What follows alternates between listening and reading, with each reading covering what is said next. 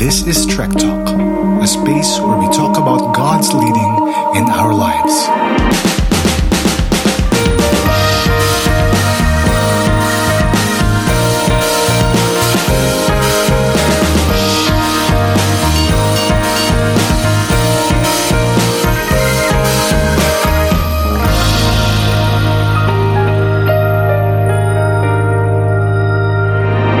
Good day! Welcome to Trek Talk, where we talk about God's leading in our lives. I am Renner, and this is the Young Professional Ministry of Christian Bible Church. Thank you for tuning in with us at this moment. We have a very special topic concerning the young professionals, or the millennials in the workforce. It's about career challenges. Sure ako madami kang tanong. Pwedeng siguro fresh grad ka ngayon and there are tons of ways you can tackle, or maybe you have issues with your current work. Maybe difficult boss, difficult people, difficult workload. Daming bagay. Or maybe you are struggling between passion versus career. Mga ganyang bagay. Ang dami. And today, we are going to address some of them together with our delightful guest na kasama natin ngayong hapon. Ayan, pwede ba kayo magpakilala and kindly introduce your work field as well? Kuya AJ? Okay, ako si AJ ulit and hello, welcome to Trek Talk and welcome kay Renner na nag-host niya. Work ko, teacher. And, more than a teacher, nasa academic community ako. So, lahat ng naiisip kong kahirapan nandun. Anyway, hindi pa pala sa start. Pero, yeah. Thank you, Kuya AJ.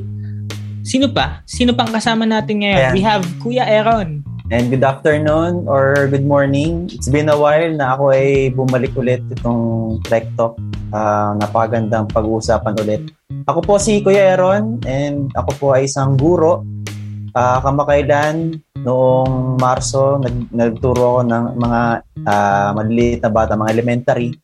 And today, I'm praying sa next na lilipatan ko. Ako ay mag-handle na ngayon ng senior high school, grade 11 with different kinds of subjects. And dito ko rin siguro makikita ano yung maganda pag-uusapan pagdating sa karero. Ayan, we have two special na guro sa ating Trek Talk episode ngayon. And we have also, with an 8-hour difference, we have Kuya EJ, all the way from... Hello, good day to everyone. My name is EJ. Brother ko yung nagsalita kanina, yung teacher. Oh! So, currently, MRI radiographer in health field status or profession. So I'm currently working here in United Kingdom. So dito ako sa UK. Yeah. Wow. University of Kawit. United Kingdom. University of May challenge ka ba dyan, Kuya AJ? Challenge. 8 hours behind. 8 hours behind. Sige. So, we have, yan, meron tayong guro, meron tayong radiographer, mga people-facing people, at meron pa tayong mga guest na hahabol later on. And ayun, ulit ako si Renner. And ayun pala for everybody's idea, ako naman ay isang Android developer where I code all day. Yan. Si Raf, yung previous host natin, ay isang developer din. Okay, let's get to it. So, yun nga no, tulad ng nabanggit natin kanina, career challenges. So, ang dami natin pwede pag-usapan. Pero siguro maganda kung dahil iba't iba tayo ng tinatahak, may guro, may OFW. So, very unique din yung mga challenges natin. And at the same time, I'm pretty sure makaka-relate yung mga listeners natin. Right? So, meron lang naman akong isang tanong na gustong pag-usapan for today. So, what is either last career challenge na hinarap mo and how did you deal with it, or kung meron namang struggling ka ngayon sa career challenge, ano yun and how are you adjusting to it? Sige, ako na mauuna. Pareho yan, may sagot ako eh. Siguro, sa pagtuturo, laging challenge siya ngayon dahil online. Pero besides sa pagiging teacher, yung pagiging worker ko yung isa sa challenging. Na-share ko to in a previous episode. I'm on my 10th year of teaching this coming school year, which is amazing. Kasi nakakwento ko lagi sa cell group ko na yung first job ko as a teacher, andun pa rin ako ngayon on my 10th year. Ayan, so pero hanggang ngayon ay yung pinaka-challenge sa akin throughout the years kasi sa academe ang hirap. Sa university level ng academe, sobrang daming demand. So, ang pinaka-challenge sa akin is yung growth. Na, for example, kunyari kung meron kayong prof, I'm pretty sure may masters, may PhD, yan. At nandun ako sa track na yun na kailangan kong mag-PhD to secure a slot in the academe. At ang hirap niya, yun talaga yung pinaka-career challenge ko. Hindi naman sa ayoko ng ginagawa ko. Actually, gustong-gusto ko yung ginagawa ko. Nag-aaral pa rin ako. At yung mga tao nagtataka, ako pinapatanda rito pa, nag-aaral pa rin ako hanggang. Pero, masaya siya, pero at the same time, challenge siya kasi hindi rin ako makausad sa aking posisyon sa university. Dahil hindi ko pa tapos yung degree na dapat meron ako. At hindi pa ako pag sa academe, kailangan may publication ka sa mga journal, kailangan daming performance bilang musician. Hindi naman ako makapag-perform ngayon dahil pandemic, hindi bukas ang university. So, yun, publication, hindi siya ganun kadali kasi kailangan mo talagang aralin, kailangan mo mag-research para makapag-publish ka in journals. So, isa yun sa pinaka-challenge ko. Tsaka, ang hirap kasi bilang, dito ako yung pinakamatanda pero sa faculty namin, ako sa pinakabata, tsaka pinaka-techie. So, yung pinaka-ayoko lang dun, pinaka-challenging talaga. Hindi ko binabayaran ng sapat, pero ang dami lang in-expect sa akin na ibang bagay. Outside of teaching. So, kunyari, technical stuff, EJ, gawin mo tong ganyan. Paki-explore nga na itong app na to, baka kailangan natin, for subscription, ganyan. Hindi namin alam kung paano gagawin to, EJ, ko na lang gumawa. Hindi saklaw ng trabaho ko.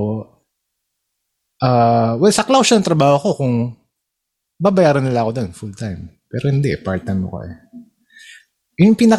Isa sa pinaka nakaka-frustrate. Hindi ko na alam kung challenge yun eh, pero nakaka-frustrate siya para sa akin eh, kasi mahal na mahal ko yung ginagawa ko. Gusto ko nandun kasi pangarap ko talaga yun dati pa. I really find fulfillment in that, pero hindi ako makausad kasi ang daming balakid. Kunyari, walang slots sa faculty for permanent positions. Wala pa ako, hindi pa tapos yung terminal degree ko. Ang dami pa ako hindi nagagawa. So, talagang challenge siya, frustrating siya para sa akin. And so, kasi nakikita ko yung career ko sa ganun eh. Gusto kong mag-retire doon. Napakadaming benefits kapag nagpasok ako na full-time ako. So, andun talaga ako. So,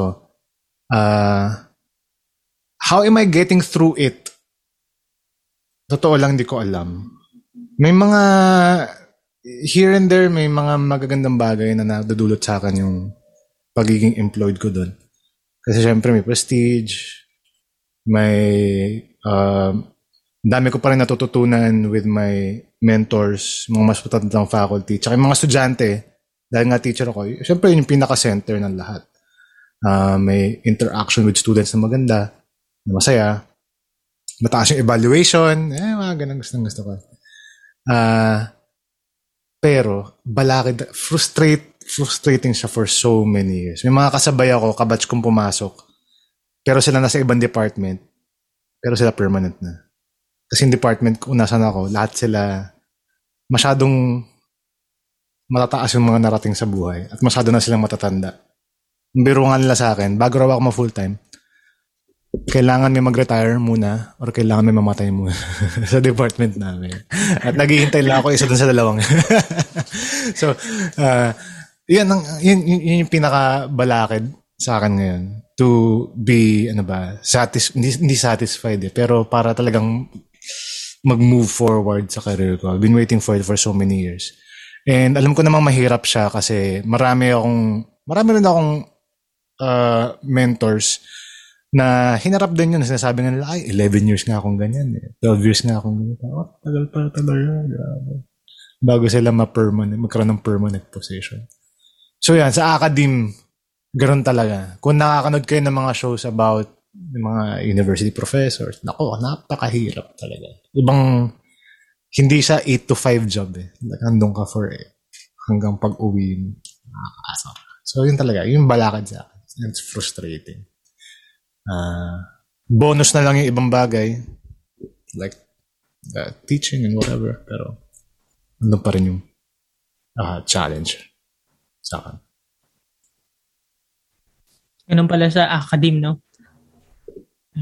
Hindi ko din na-imagine dahil nasa 8 to 5 shelf ako. Pero yun, thank you for sharing, Kuya AJ. Ano yan? Overwork, underpaid. This is the Philippines. Sabi nga ni Nas. Ayan. Uy, si Nas. Lalo. So, speaking of academe, ayan. So, baka meron gustong sumunod sa saklaw na yun. Oh, go ahead. Dito pa na yung kay Kuya AJ. Kay Kuya AJ, opposite lang din sa akin. Yung pinagdadaanan niya, may pagka-similarity kami. Pero yung sa akin, konti lang yung... Dati na, ito lang. Hindi ko nababanggitin yung school. Konti lang yung student.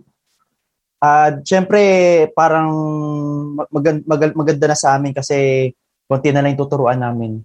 Isa sa matinding challenge na napagdaanan ko recently is dapat lima kaming mga guro ang magtuturo. Dumating sa point na apat na lang kami natira. So, nangyari, dahil noon ay ang tinuturuan ko lang ay MAPE, dumating ako sa point na, Mr. Vidamo, okay lang ba sa'yo na i-handle mo ang ganitong subject? Hanggang sa dumami yung mga i-handle kong subject. So, nagulat ako. Mas matinding challenge pa is kami yung gagawa ng curriculum, kami yung gagawa ng textbook, ng module. Actually, nakwento ko na ito sa mga previous na Trek Talk Siguro ikukwento ko lang ulit. Very challenging kasi hindi sapat. Hindi Kuya AJ sapat Sa akin hindi sapat. Hindi sapat kasi yung pagod mo, binubuhos mo na dapat itong araw ito mapasa mo. Pag hindi mo napasa, hindi kita bibigyan. Dapat matapos mo ito yung deadline. Dapat ganito yung flow, ganito yung set ng paggawa ng module. Minsan pa dumating ako sa point na pinaulit pa sa akin yung buong yun. Halos natapos ko na lahat tapos sabi, ulitin mo to, mali yung ginawa. So paano ko na-handle? Siguro tiyaga. One step at a time yung ginawa ko. So naging malaking bagay din na nakatulong din sa akin yung ministry, especially meron akong sinututor na 2 bata. And so far, nung mga araw na yon, napag-igihan ko mabuti. Sabi ko sa sarili ko, sige, last na to. tuloy ko na. Wala na akong magagawa, nandito na ako. So I think ito yung pinakamatinding challenge na hinarap ko, lalo na't online class. Marami ako mga na-encounter na guro na paisi-isi na lang sila kasi meron prepared na sa kanila yung book, prepared na yung lesson plan, ang gagawin na lang nila, magtuturo na lang sila, gagawa na sila ng PowerPoint. Sa amin, kami lahat yung magpe-prepare, kami lahat yung gagawa. So, ang dami pang mga subject ang dapat kong ang ituro. So, iniisip ko pa noon paano ko isisingit tong mga oras na to, paano ko ilalagay yung time ko sa paggawa ng exam, paggawa ng mga ganitong module hindi pa tapos. So, yun lang naman di naman lang. Ito yung pinakamatinding challenge na napagdaan. Tiyaga at puyat ang mukhang naging sagot sa'yo. Tiyaga at puyat. Overwork, underpaid din. Oo. Overwork, underpaid. Minsan yung nare-receive ko, hindi ganun, parang hindi expect kung makukuha ko, hindi ganun kalaki. Tapos ang dami-daming binibigay na task. Ayan, sige. Thank you, Kuya Aaron. And yun nga, kung may gusto pa kayong i-share, kung mga na-overcome yung challenges, feel free to do so. And eto si Kuya EJ, alam ko nagturo din siya. Pero sa tingin ko, mas gusto niya din mag-focus sa current work niya ngayon, which is as a radiographer. Yeah. Konting background. Nagturo din ako sa previous university or college, like 6 months lang. Same with Kuya AJ. Mahirap magturo sa college dahil daming requirement, daming section, daming student ngayon. So, naramdaman ko yung feeling ni Kuya AJ. And para magkaroon ka ng spot nga doon sa university, kailangan mo magkaroon ng degree. So, ako part-time lang kasi noon part-time faculty lang. Kaya wala akong position. But anyway, ngayon, yung current work ko is a radiographer. So, I do imaging diagnostic. Nagpipicture ako ng mga katawan ng tao para ma-diagnose ng mga doktor ko anong problema nila ng isang pasyente. So, I do X-ray, MRI, CT scan, ultrasound, kahit ano, na pwedeng makita ng mga tao. And for therapy din. Pero I specialize in MRI or tawag ay magnetic resonance imaging. So, we use magnetic machine para makakuha ng picture. Yun. Search nyo na lang. Nanonood kami ngayon ng The Good Doctor. Yun! Ako din! So, I think panoorin nyo yung episode na meron The Good Doctor na episode yung pinakita yung mga nag-scan sila ng MRI, CT scan. Yun, ginagawa namin yun. Pero hindi doktor ang gumagawa nun. Merong specialized talaga na nag-ooperate. Just for the sake of the film, di ba? So, kaya nila ginagawa yun. Kaya kami alam na namin, MRI, CT scan kailangan. Ano. Kaya po sa mga viewers natin. If maalala nyo yung, if napanood yung Terminator, I think Genesis ata, yung hinigop yung kalaban sa machine. Yun yung MRI. Maalala nyo. Nasa movie yun. Anyway, yun yung ginagawa ko ngayon. I think ang pwede kong i-share dun sa question is the pre and post pandemic. So yung pre-challenge, career challenge na nangyari sa akin. Siguro dito na muna sa Pilipinas. So yung pre-challenge or last career challenge na experience ko is siguro is yung trabaho. We work 12 hours in a week for 5 days, 5 araw. And may night shift yun. So, pagod and uwian ako nun sa Cavite. So, gigising ka ng maaga. Like sabihin natin, shift mo is 7 o'clock and kailangan mo magising ng 4 dahil babae ka ng 3 oras going to work. So, I work sa BGC before. Tapos, dahil sa traffic, kailangan mo agahan para di ka mali. Yun yung struggle. And uuwi ka, papasok ka ng gabi, umaga na madilim pa. And then uuwi ka ng madilim din. So, yun yung struggle. And may times na nag-extend din dahil ako sa part ko, hindi ko kayang ma-endorse yung work ko na nasimulan ko na doon sa colleague ko. So, medyo mahirap siya i-endorse. So, natapos ko siya. Minsan, nag-extend ako ng like 13 or 14 hours na shift in a day. Yun yung struggle nun. And minsan wala na sa tamang oras ang kain. Dahil ang break time namin is like 5 minutes lang. Paspasang kain, ganun. Dahil may susunod ng pasyente, ganyan. Mabilisan lang talaga. So, I work in a private institution pa nun. Pero, yun, thank God dahil na-overcome kahit papano and na-manage naman. Buhay pa rin. Yun, malakas pa rin kahit papano. May times na nagkakasama. Post-pandemic. So, post-pandemic, ito yung pinakamahirap sa part namin mga health frontliners. Dahil nung time na nag-lockdown dyan sa Pilipinas, na-experience namin na ma-lockdown din sa hospital. So, 3 months ata ako hindi nakauwi ng bahay sa amin. And the risk challenge is mga pasyente is COVID. So, the risk is pwede kami magkaroon ng sakit, magkaroon ng COVID yan. And wala pang treatment noon. Ang COVID swab test noon is kung makakuha ng result like 5 days or a week bago lumabas yung resulta. So tapos hindi mo alam kung positive ba yung kasama mo or yung mga nakakasalamuha mo is okay ba karamdaman. So yun yung struggle for us. And we actually parang encounter yung mga COVID patient din dahil yun nga, we do imaging, we do pictures ng katawan nila para ma-diagnose ko yung problema. Not just COVID patient, but other patient na may mga iba't ibang sakit din. And I think another challenge din during pre- and post-pandemic, siguro yung loads of work because we work yung hospital is operating 24 hours. So, marami kaming pasyente, may VIP, yan. Number 1, VIP patients.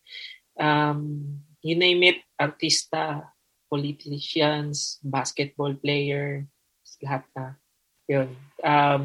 Dahil treatment, VIP, so kailangan maayos pa mo. And you know how to deal with those patients then. As well, those yung mga may mga kayang pasyente, yung mga nagbabayad ng cash, yung directly straight to the cash. And also yung mga insurance, mga ganyan. May mga foreign patients din. So, hindi lahat Pilipino, may mga foreign. So, yun yung medyo mahirap din. And madami silang mga rants or mga reklamo, ganyan. So far. So, although okay naman, nahahandle naman and praise God dahil nandun yung tulungan ng magkakatrabaho and hindi naman nagkakapabayaan.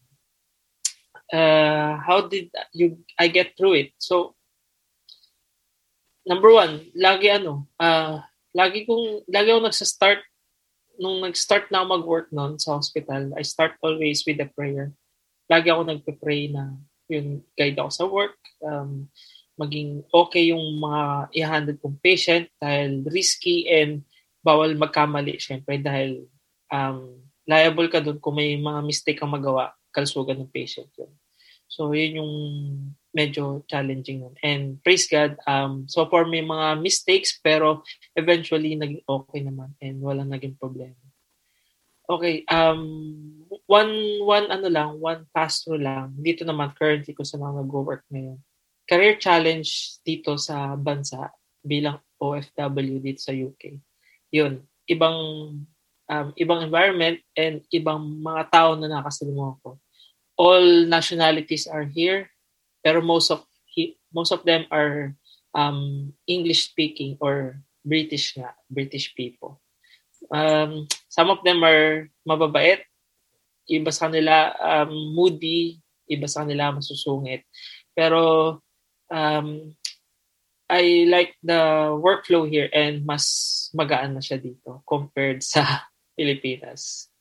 So, that's one thing, yun yung pinagpapasalamat ko paano ako nakalagpas sa career challenge ko sa Pilipinas. Ayun, nakaalis ako. Easy peasy na lang. Oh, easy peasy na lang. So, ano yung English, EJ?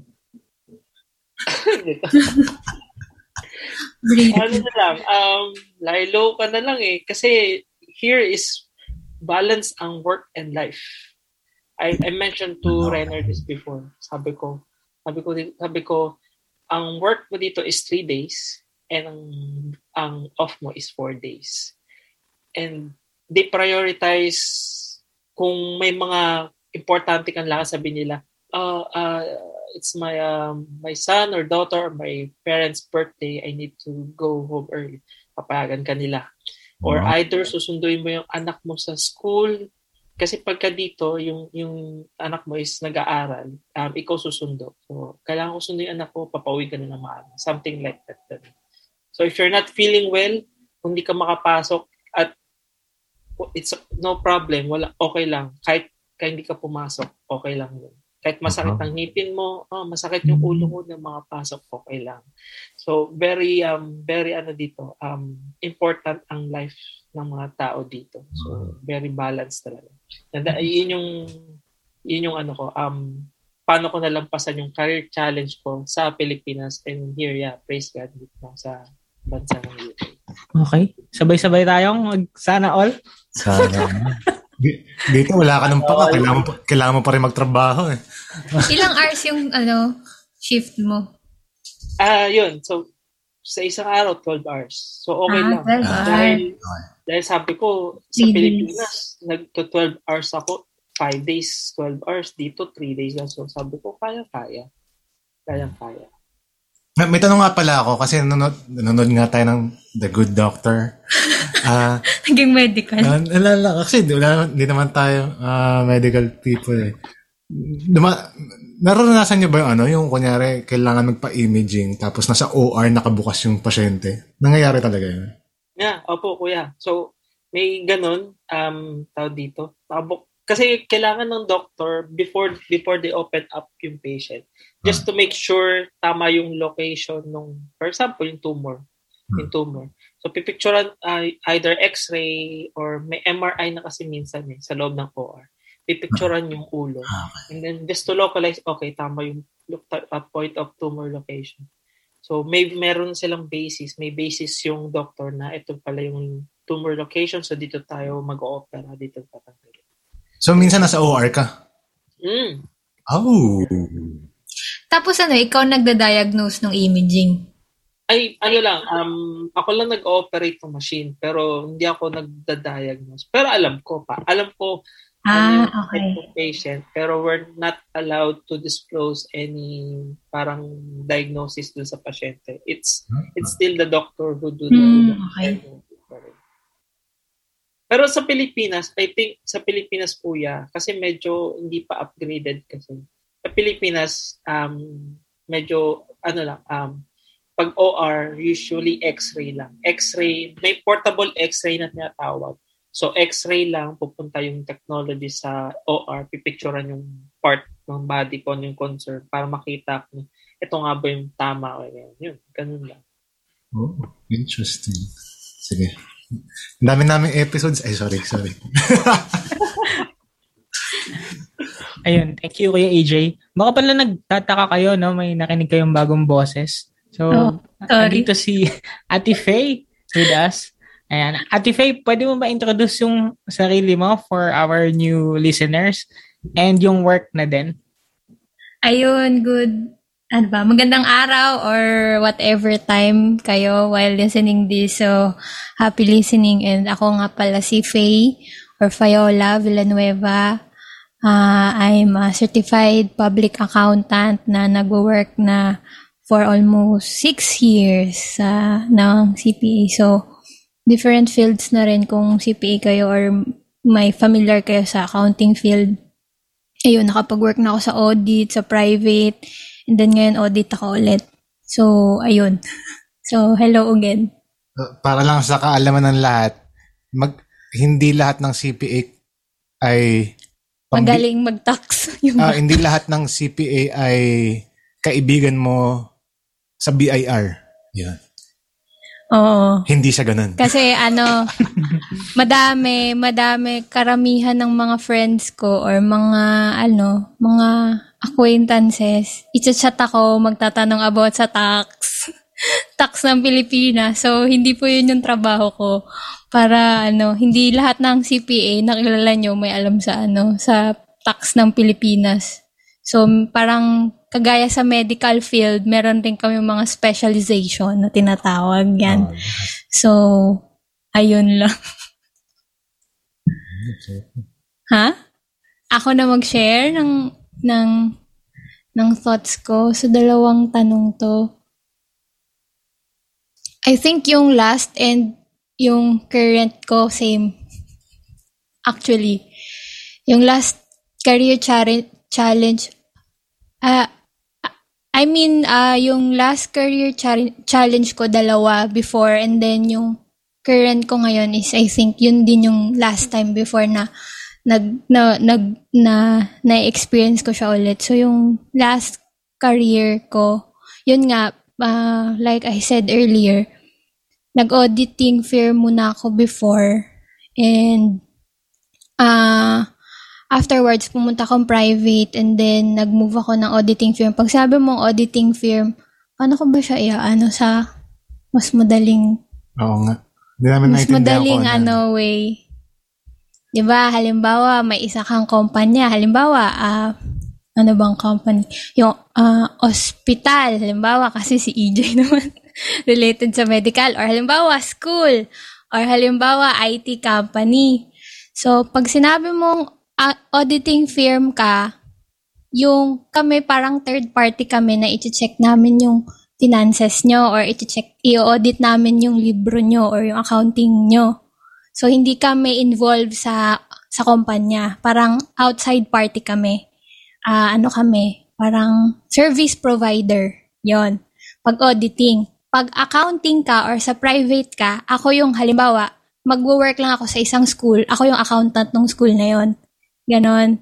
Tapos kung halimbawa sa hospital, so ako lang yung accountant doon. So within the company siya, involved siya doon as support group. Di ba may mga support group tayong tinatawag sa kumpanya. So normally HR, accounting, department, iba yung operational department, ganon. So yun yung private na sinasabi ko na accountant. Nasa specific company siya nag-work.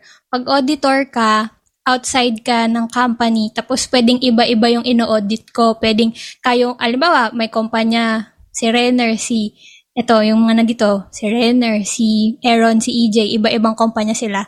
I-audit ko sila, iba-iba.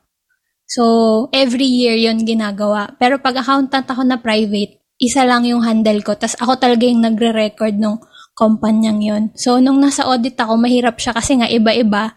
Tapos, minsan may natawag na busy season na normally January to April, na syempre, karamihan pag end ng December 31, dun nag-e-end. So, bulto-bulto talaga yung trabaho normally pag sa auditing. May certain season lang na, months lang na super busy talaga na tipong before talaga nung first year ko sa pagtatrabaho, as in, sobrang madugo kasi pupunta ako sa client kasi nagvi-visit kami ng client, tapos mag-audit ako, babalik ako sa office, mag-overnight ako sa office. Normally, minsan 7 a.m. na ako natatapos sa trabaho ko, and then uuwi lang ako, nagdo-dorm pa ako noon.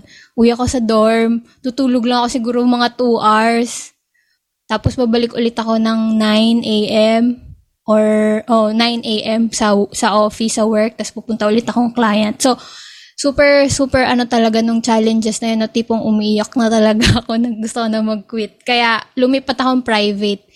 And then, nung nag-private naman ako, yung career challenge ko dun is, less supervision. Siguro, I think yun yung gusto ko i-share na less supervision kasi syempre, may experience na ako nung lumipat sa private. So, expect sa akin, alam ko na yung ginagawa ko, 'di ba? Kasi normally, pag fresh grad ka naman, talagang mangangapa ka, as in, kailangan mo ng guidance, kailangan mo ng specific direction. Pero nung lumipat na ako ng pangalawa kong work, ako na talaga, may mga bagay na ako na yung dapat nagde-decide. Yun. And, yun yung mahirap for me nung umpisa kasi pag nagkamali ka, cargo mo na, 'di ba? Pagka you fail, like pag estudyante ka before, pag nagkamali ka sa exam, okay lang kasi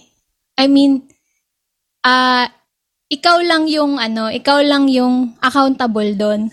Pero pag sa trabaho kasi nagkamali ka, ang daming affected, pwedeng maapektuhan yung mismong negosyo, 'di ba? Or pwedeng maapektuhan yung result ng goals nyo. Kasi pag nagkamali ka, pwedeng ma-delay yung gusto nyong outcome or magka-problema na hindi mo na kontrolado kung paano siya ayusin. So talagang nung una kong work na binibigyan ako ng parang ako yung magde-decide, nag-struggle talaga ako nun. Tsaka takot talaga ako magkamali, and every time that I make mistakes, talagang umiiyak ako or parang super nakaka-discourage siya na parang ayoko na ganun.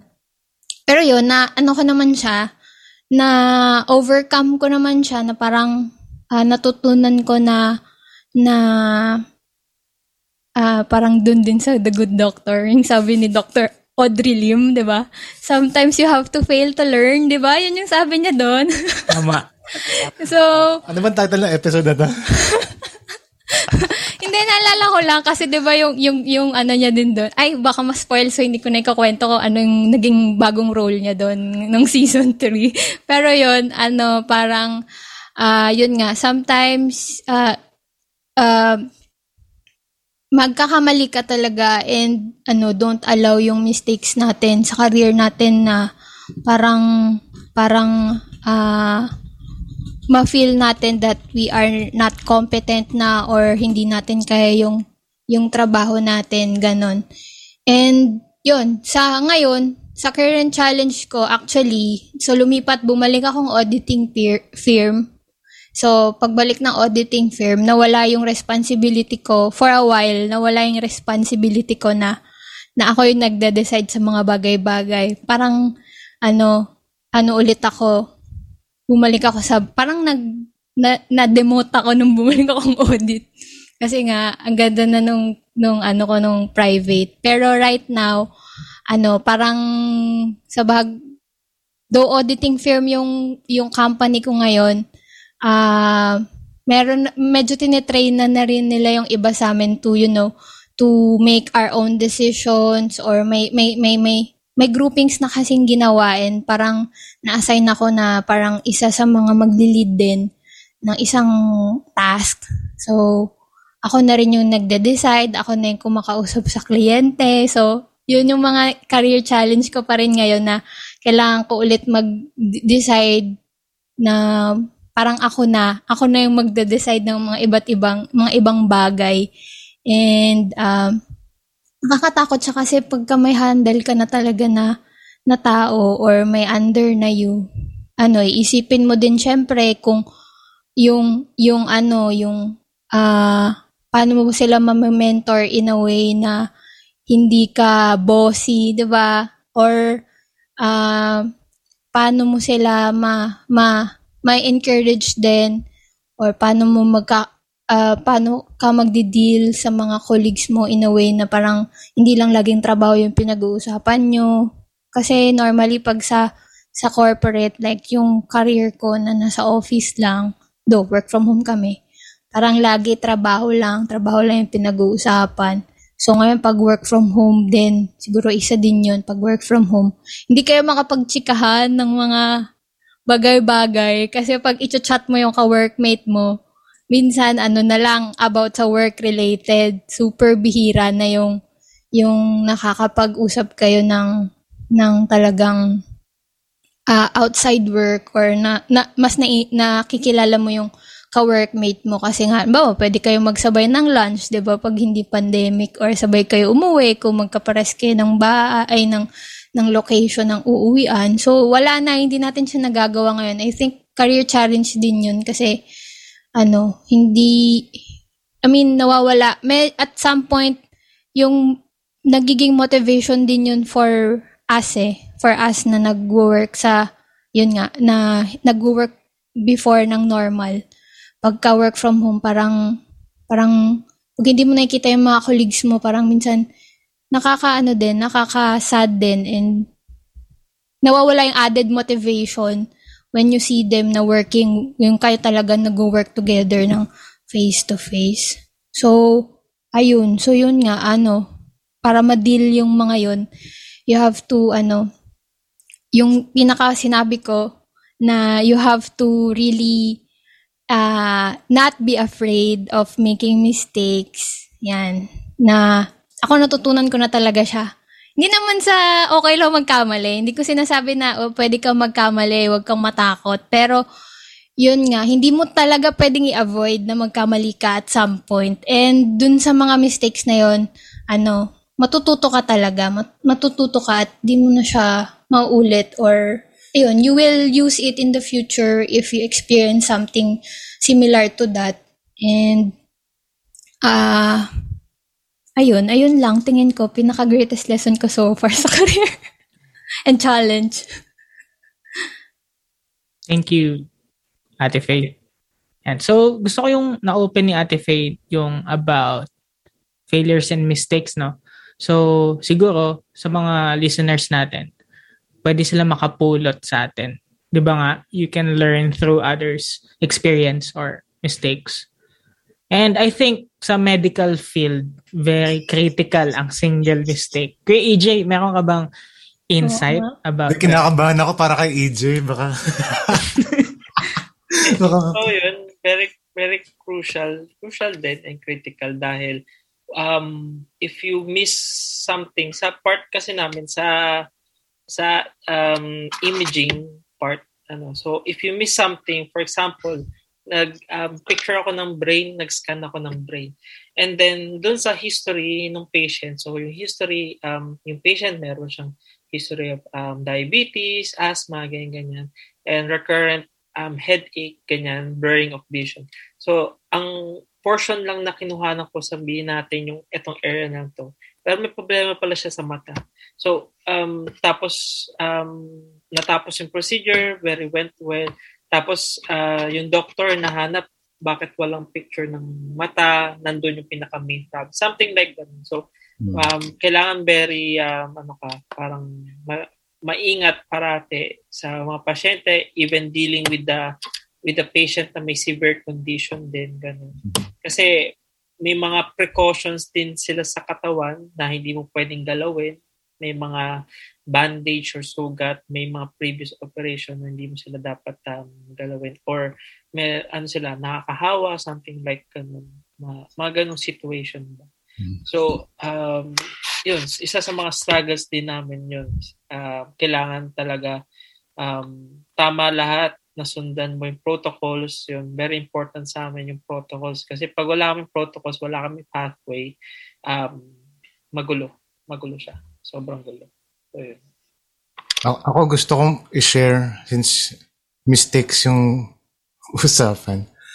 Meron akong experience last semester, so naka-break tayo ngayon sa university. Kami ngayon sa university.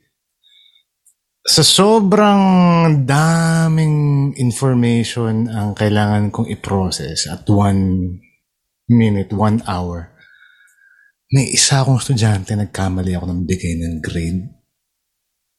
Crucial din yon bilang mga naging dating estudyante. Buti kong tumaas yung grade. Pero ang nabigay kong grade sobrang baba. So siya parang submit ako, online submission, okay lahat, okay, walang problema. Sabi ko, yes, tapos na ako. Message sa akin, Sir, ganun po ba kababa yung hatak ng mga quizzes ko na medyo mababa? So ako parang nag-isip ako, bakit niya tinatanong yun? So tignan ko yung final grade niya online, nakita, baba nga. Tapos tignan ko yung records niya. Excel file ko. Sabi ko, hala, mali. Mali yung binigay kong grade. Naduling talaga ako. Kasi may ongoing project ako on time na yun. And then, basta basically naduling ako. Sabi ko, ay, bakit ako nagkamali? Sabi ko, sige, paprocess ko to bukas para matama ako. Meron akong personality ko na na-discover ko lang. Nung time na yun, perfectionist ako. Doon lang niya na-realize. Doon ko lang na-realize na sobrang talagang binibeat up ko yung sarili ko dahil sa pagkakamali kong yun. Kasi meron, alam ko may demerit yun for a faculty member kapag mali yung binigay mong grade. May demerit yun. So, doon ako natatakot kasi nga nag-aim ako for a permanent slot. Yun. In short, natama rin naman. At ang pinaka nakakahiya doon ay kailangan ng consensus ng buong faculty. Napapalitan mo yung grade ng estudyante mo. So, sa college namin, may mga 50 faculty. Nalaman nilang lahat na mali yung grade na binigay ko. Pero, ang maganda ron, hindi lang ako, 4 kami. Kaya, ang ganda rin may kasabay. So, ang pinaka-reason lang namin, reason ko ay fatigue. Sabi ng mentor ko, valid naman yun. Especially ngayon. Pero at least hindi siya life or death. Pero mukhang life or death para sa kanya. Honest mistake siya. Hindi ko lang kung honest. Honest ba yun? Pero hindi ko lang. Hindi siya life or death kagaya ni EJ. Pero, kasi yung mga iba din kasi may scholarship. So, pag hindi ko natama yun, baka iba tumigil sa pag-aaral. Yung iba, hindi, mayroon mga cases dati na hindi na sila nag-honors dahil dun sa ang layo talagang diferensya. Ang layo ng diferensya. Parang 5 hakbang yung diferensya ng grade. So talagang di siya katanggap. Mistake.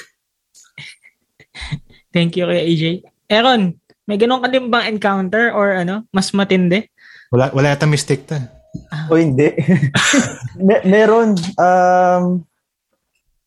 nung hindi pa online ang face to face pa yon. Same din with Kuya AJ.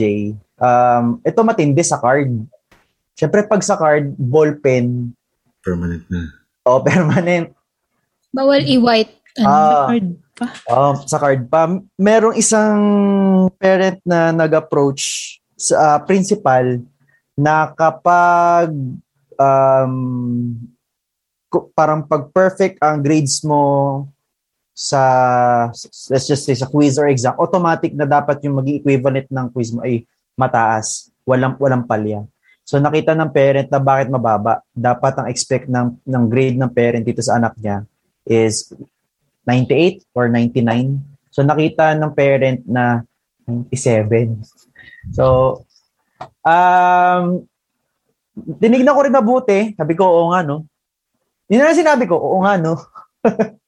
Pero ang maganda din naman doon, kinusap ako ng principal, naintindihan naman, siguro baka nagkamali lang din ako ng pagtingin. Ang ginawa na namin, nilagyan ko lang ng pirma yung card kung saan nagkamali. Tapos kinorek. So, which is, considered naman. Ayun na. Nakakatakot yan pag may magulang nakasama eh. Buti sa college wala pa ako experience na ganun eh. May magulang nakasama. May tanong ako sa side mo, Kuya AJ. Kasi nagturo din ako sa college eh. Yung time na yun nagkamal ka, may sideline ka ba nun or may other work ka pa ba aside from dun sa university na yun? Oo, may other work ako. Actually, nung last sem lang. Last sem lang yun. And yung whatever project I have naman ay nabibilang pa rin as points sa university. So, hindi siya talaga ibang work in a way. So, inline pa rin. Pero, yun. Pero basically, may iba talaga akong ginagawa nung week and moments na yun. Kaya talagang minadali ko. And, sabi ko kanina ba, 10 years na nagtuturo. First time ko nagkamali sa pagbigay ng grade. So talagang medyo gumuho yung mundo ko na. Nakarelate lang ako dahil abang nagtuturo din ako part-time sa college namin. Nagwo-work ako nun sa hospital. So, bit-bit ko after ko magturo ng isang araw lang yun every Saturday. After ko magturo, diretsong night shift na ako sa hospital. Bit-bit ko yung mga quizzes and test paper nila and yung laptop para mag-compute ng grades habang nag-duty. So, praise God dahil so far hindi man nagkamali sa computation ng grades din ng mga estudyante and naging good positive feedback naman sila sa akin kahit first time ko magturo. Ilang SEM ka nagturo? Isa lang. Hindi ko na kinuha yung second dahil nahirapan na. Pero it was a good experience. Although it was a good experience. Masaya magturo. Na-appreciate ko siya. Ikaw mismo, akala mo it's enough na nakapagtapos ka ng pag-aaral. Pero nung nagtuturo na ako, doon ko na-appreciate, ganito pala yun. Mas naintindihan ko na lalo yung profession ko. Kasi naturo ko siya personal. Totoo. Nangyayari talaga yan. Ngayon, add ko lang doon sa mga pagkakamali. Hindi ko alam kasi medyo sa akin talaga naging mabigat yun kasi hindi ako pwede magkamali. Hindi talaga Pero wala magkakamali tayo So, tingin ko, ito natutunan ko na nung time na yun. I should allow myself to be human. And hindi ko masyado dapat isipin yung iniisip ng iba. Ng co-faculty. Feeling ko dun ako pinakakinakaban. Lalo na, makikita na lahat yung letter of appeal. Ay, grabe. Talagang tormented ako ng araw na, gabing yun, nakatulog. Anyway. Thank you. I think may mapupulot tayo sa lesson ng bawat mistakes ng bawat isa. So, ayun, para sa listeners natin, meron ba kayong final insight about challenges, career challenges, or mistakes, or valuable experience na pwede nyong i-share as closing natin?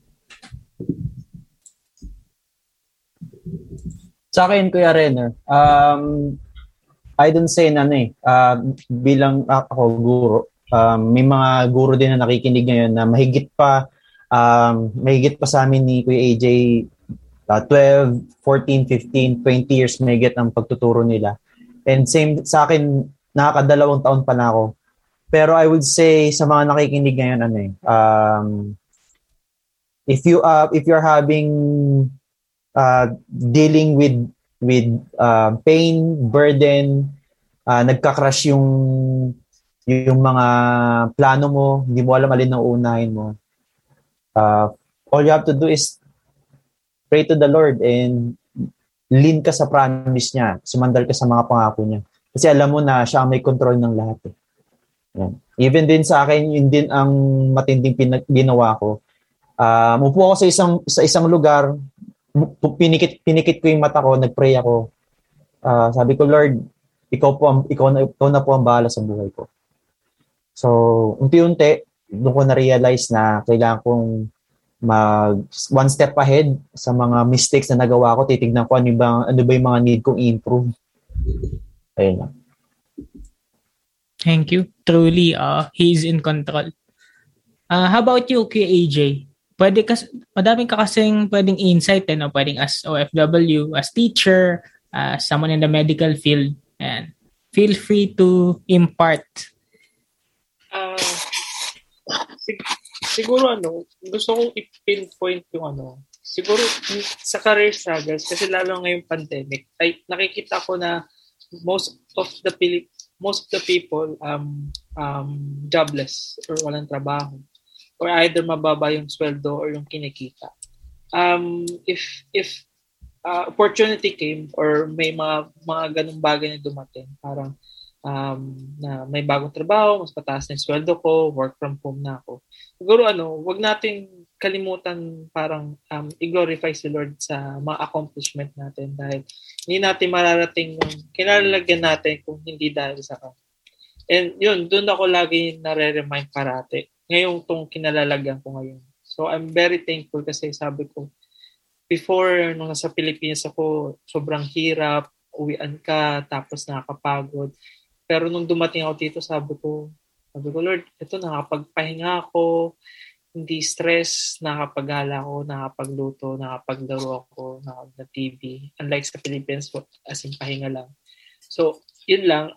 Tsaka, wag tayo mawala ng hope or pag-asa ba sa buhay. Kasi, yun nga, sabi ni Renner, God is in control and hindi natin alam na may bibigay pala si Lord na para sa atin, hindi natin deserve, but bibigay niya talaga yun. It's by His grace, but nangyayari yun sa atin. Yun lang.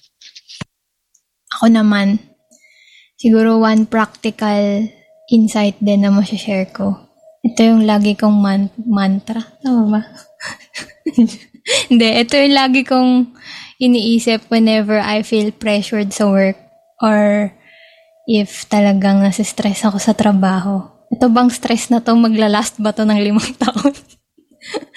Hindi, ito bang problema na to, after 5 years, problemahin ko pa din ba siya or iisipin ko ba siya for a very, very long time na maapektuhan ba yung buong buhay ko sa hinaharap kong challenge sa work ko. If hindi, then hindi ko masyadong wino-worry yung outcome. Parang, syempre, you still have to do your best. Syempre, kailangan natin maging excellent. Pero hindi ko na siya masyadong parang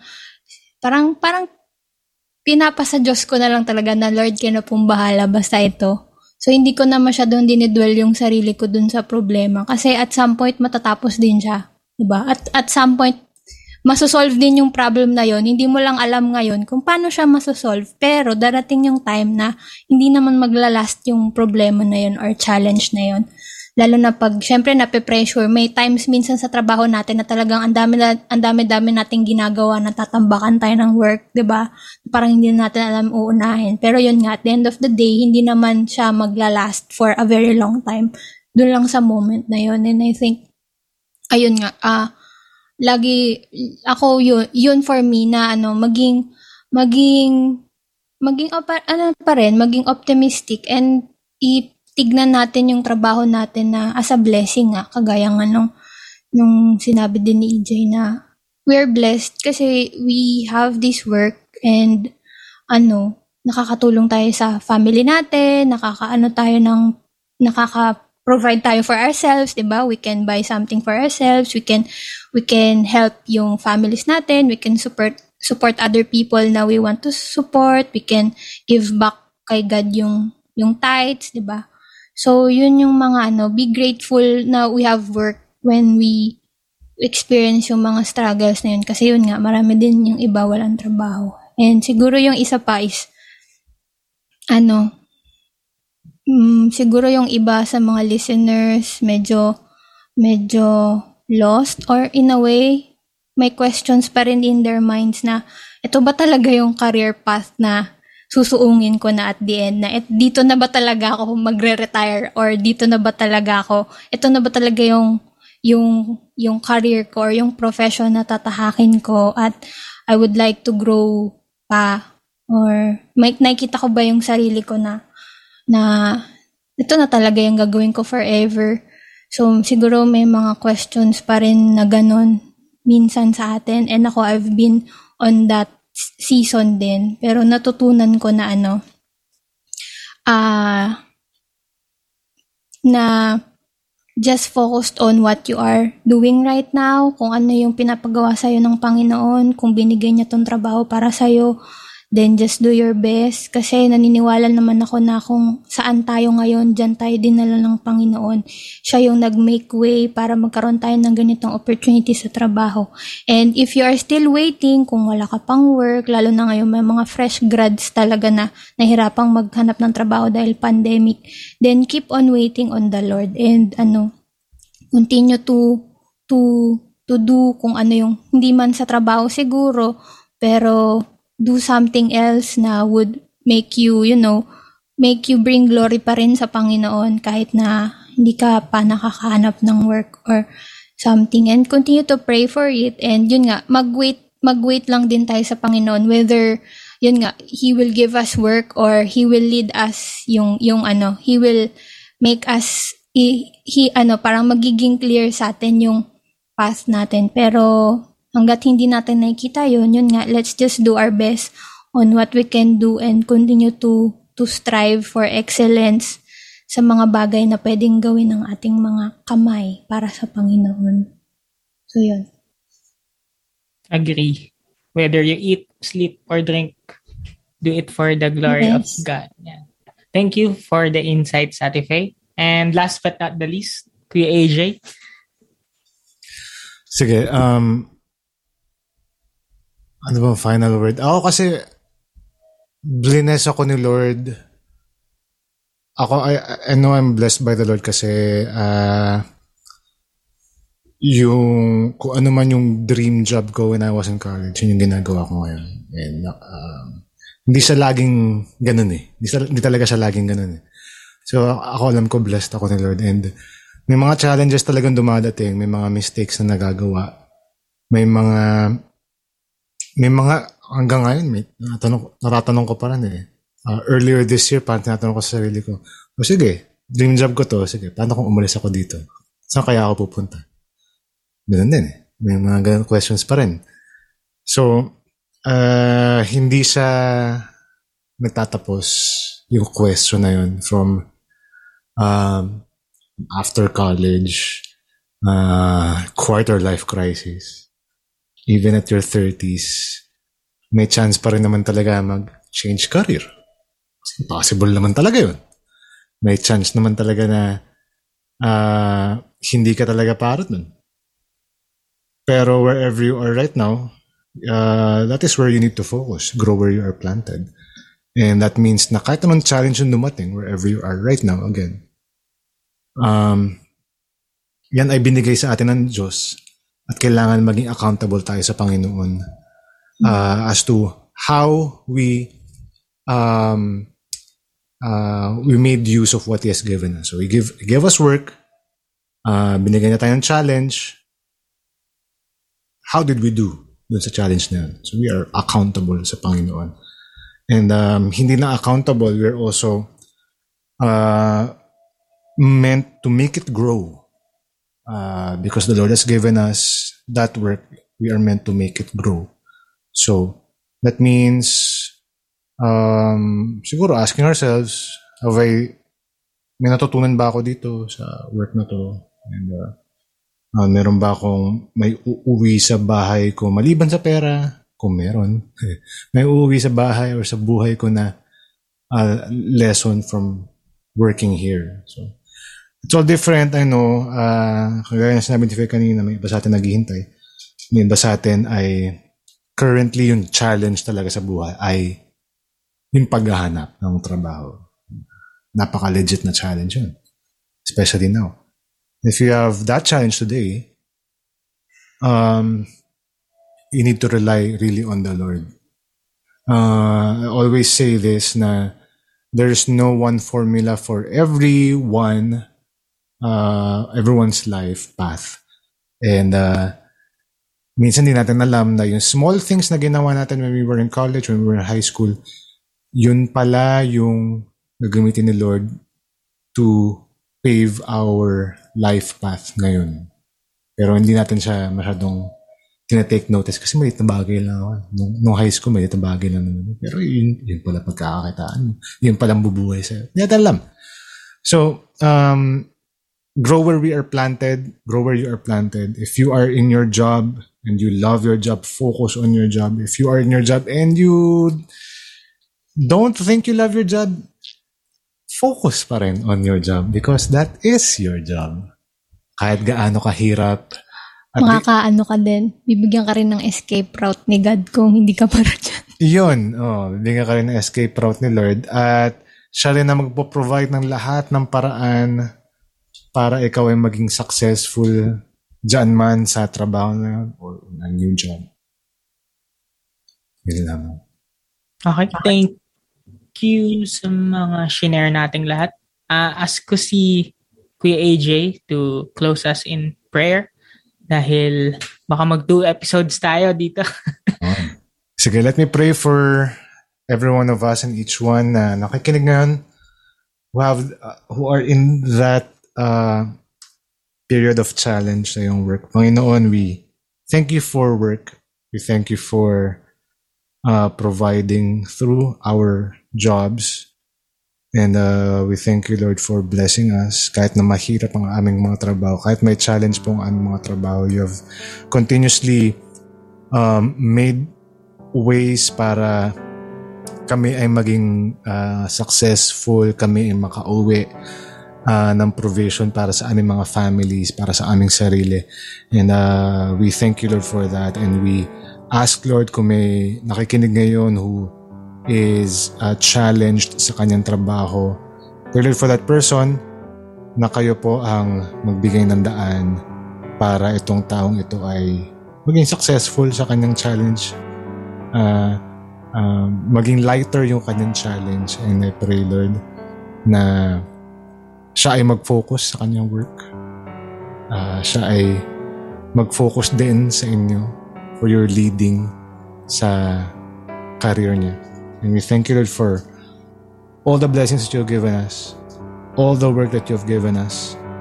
And pray, Lord, na protektahan niyo ang bawat isa, especially during these times. Sa pangalan ni Jesus. Amen. At amen. Amen. Thank you kay AJ, Aaron, EJ, and Ate Faye for your participation. I'm sure madaming napulot ang ating listeners for today. And yan, if you have questions yourself, feel free to message us on our Facebook page, Trek Talk. And once again, thank you for listening to Trek Talk, leaving you with God's blessing as you continue to trek life.